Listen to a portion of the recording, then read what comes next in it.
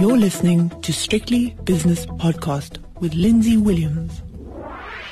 It's a Tuesday afternoon, so it's time to speak to Ian Cruickshanks, who's the Chief Economist at the Centre for Risk Analysis at the South African Institute for Race Relations.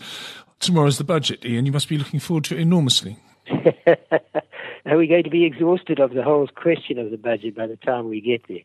But certainly pre-budget nerves have dominated the whole approach to the investment community in the last few weeks, but particularly in the build-up recently.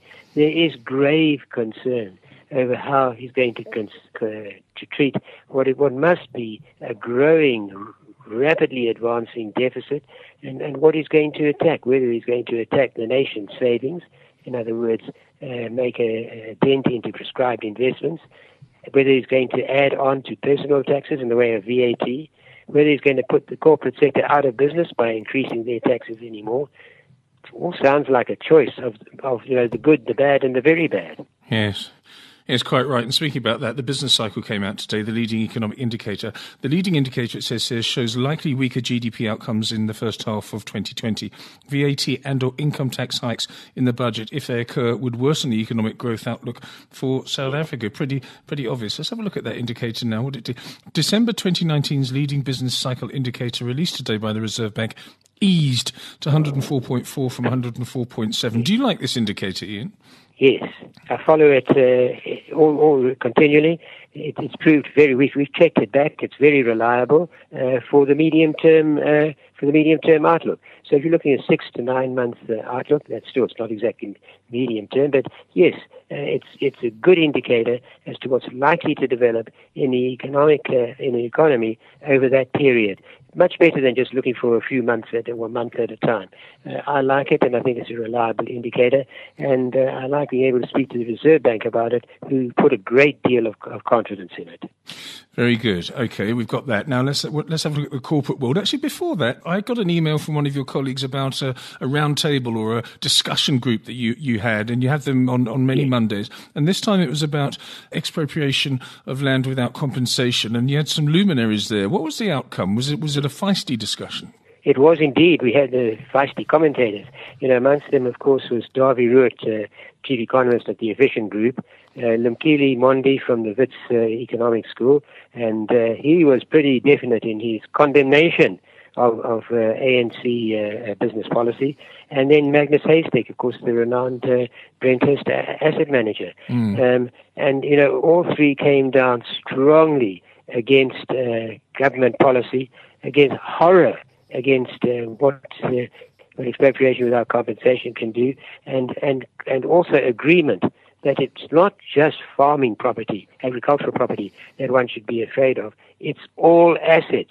It's becoming a socially central directed economy that seems to be stronger and stronger development amongst the ANC, and we are very concerned about that. And so were the panel. The panel were just said just to take this into account before any investment decision was taken, regardless of what those assets were, whether they were paper-based, land-based, or whatever. Okay, so more or less a consensus view that it was a bad idea, even if it's executed in a responsible way. Is that right? How can you exercise in a responsible way the illegal theft of assets? Yep. Anyway. Well, now you put it like that, I see exactly what you mean. Yes. Corporate results coming out today. You were at the JSE this morning for their numbers. What happened? Yes. And so, as expected, the JSE reflects the economy as a whole, reflects the investment cycle, and so earnings and profits were down over 20%, but that's, reflecting also the lower activity in the economy as a whole. That was seen in lower activity on the markets. They certainly are concentrating very hard on efficient operations, and one can see the benefit in that. They've had a massive reduction, or considerable reduction in headcount, and I think it does look as though they've really got the cost operational side operating very smoothly. Good. Okay. Well, at least it's keeping its head above water. And as profitably as can possibly be expected. It remains to be seen whether the new CEO is going to fit in. It's Dr. Laila Faree. She's got quite an interesting background, PhD in economics and financial sciences, and I think that she comes across very creditably. So, potentially, it looks like another good leader may be developing for the JSE.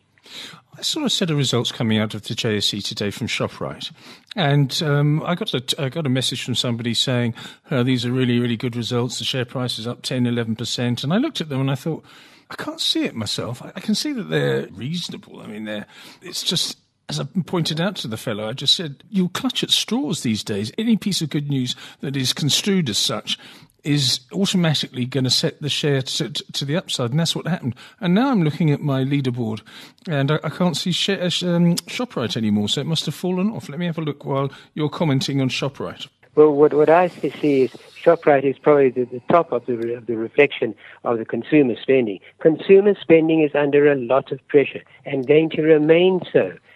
Will probably be even more so after we've heard the budget tomorrow. But in the meantime, consumers are discretionary spending is lower. Even regular monthly shopping is at lower levels. One just has to speak to one's local store manager, and they will confirm that. They're having to have a heck of a lot more special offers to move stock along continually. I think that to maintain revenue, to maintain profitability, they're not going to be able to do that on an ongoing basis.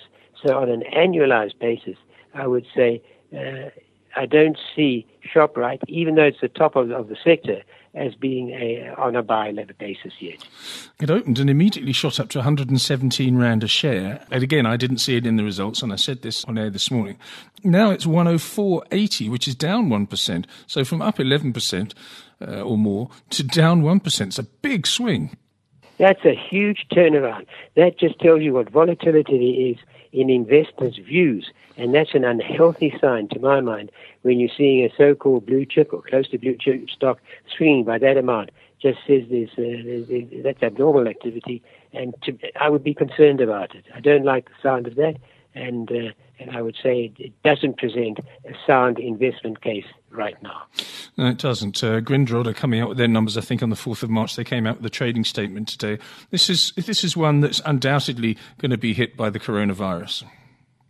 And undoubtedly, and I think that global shipping, if one watches the Baltic Dry Index, it's always an indicator of what's happening in the global shipping markets, and that's under a lot of pressure. There are less goods being shifted, and the cargoes are going at lower carrying costs, but the cost of operating is not dropping at all.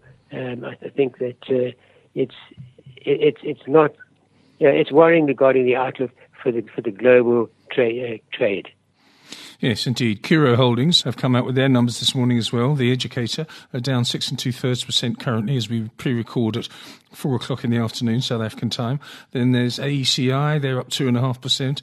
Imperial Logistics up 0.8%. Those were not bad, Lindsay. They're okay. Yeah, they were good numbers. People like the AECI story at the moment for some reason. Yes, well, there's the chemical side, and then the other parts that they have on it, and I think that really it's solid and reliable, and that is it. But not, it's like anything in the market, not to be chased, but one perhaps to add to the shopping basket if and when it pulls back at all. Yes, indeed. Anything else you're seeing, apart from the obvious that we've already spoken about, results, the bad sell-off yesterday? What is your view on the bad sell-off yesterday? Was it a moment in time, or is it going to re-emerge at some point? When you said it, I said, what is it? It's reality. That is it. The coronavirus has still got to wreak a lot more damage before it's through, and just both globally and domestically. And we mustn't think that we can escape global trends. We can't. And I really am very concerned as to what the global impact can be, and we'll go with it. There is no doubt at all. It was made clear in the JSE presentation today, the impact of foreign traders on our markets. They're still doing well over 20% of total trade in South Africa, And so as the old thing is, prices are made in London, prices are taken in Johannesburg, and that is it. Our fortunes are directed by offshore traders who are having an increasingly short-term view sight. And so, I think that's to be considered. Ian, thank you very much for your wisdom. Very good luck with the budget. We'll speak next Tuesday and go through, pick the bones of that budget, and I look forward to that. Thank you very much for your time, as always. Ian Cruickshanks is the Chief Economist at the Centre for Risk Analysis of the South African Institute for Race Relations. The views and opinions expressed in these podcasts are those of Lindsay Williams and various contributors and do not reflect the policy, position, or opinion of any other agency, organisation, employer or company associated with strictlybusinesspodcast.com. Assumptions made on the analyses are not reflective of the position of any other entity other than the speaker or the author. And since we are critically thinking human beings, these views are always subject to change, revision and rethinking at any time. Please do not hold us to them in perpetuity.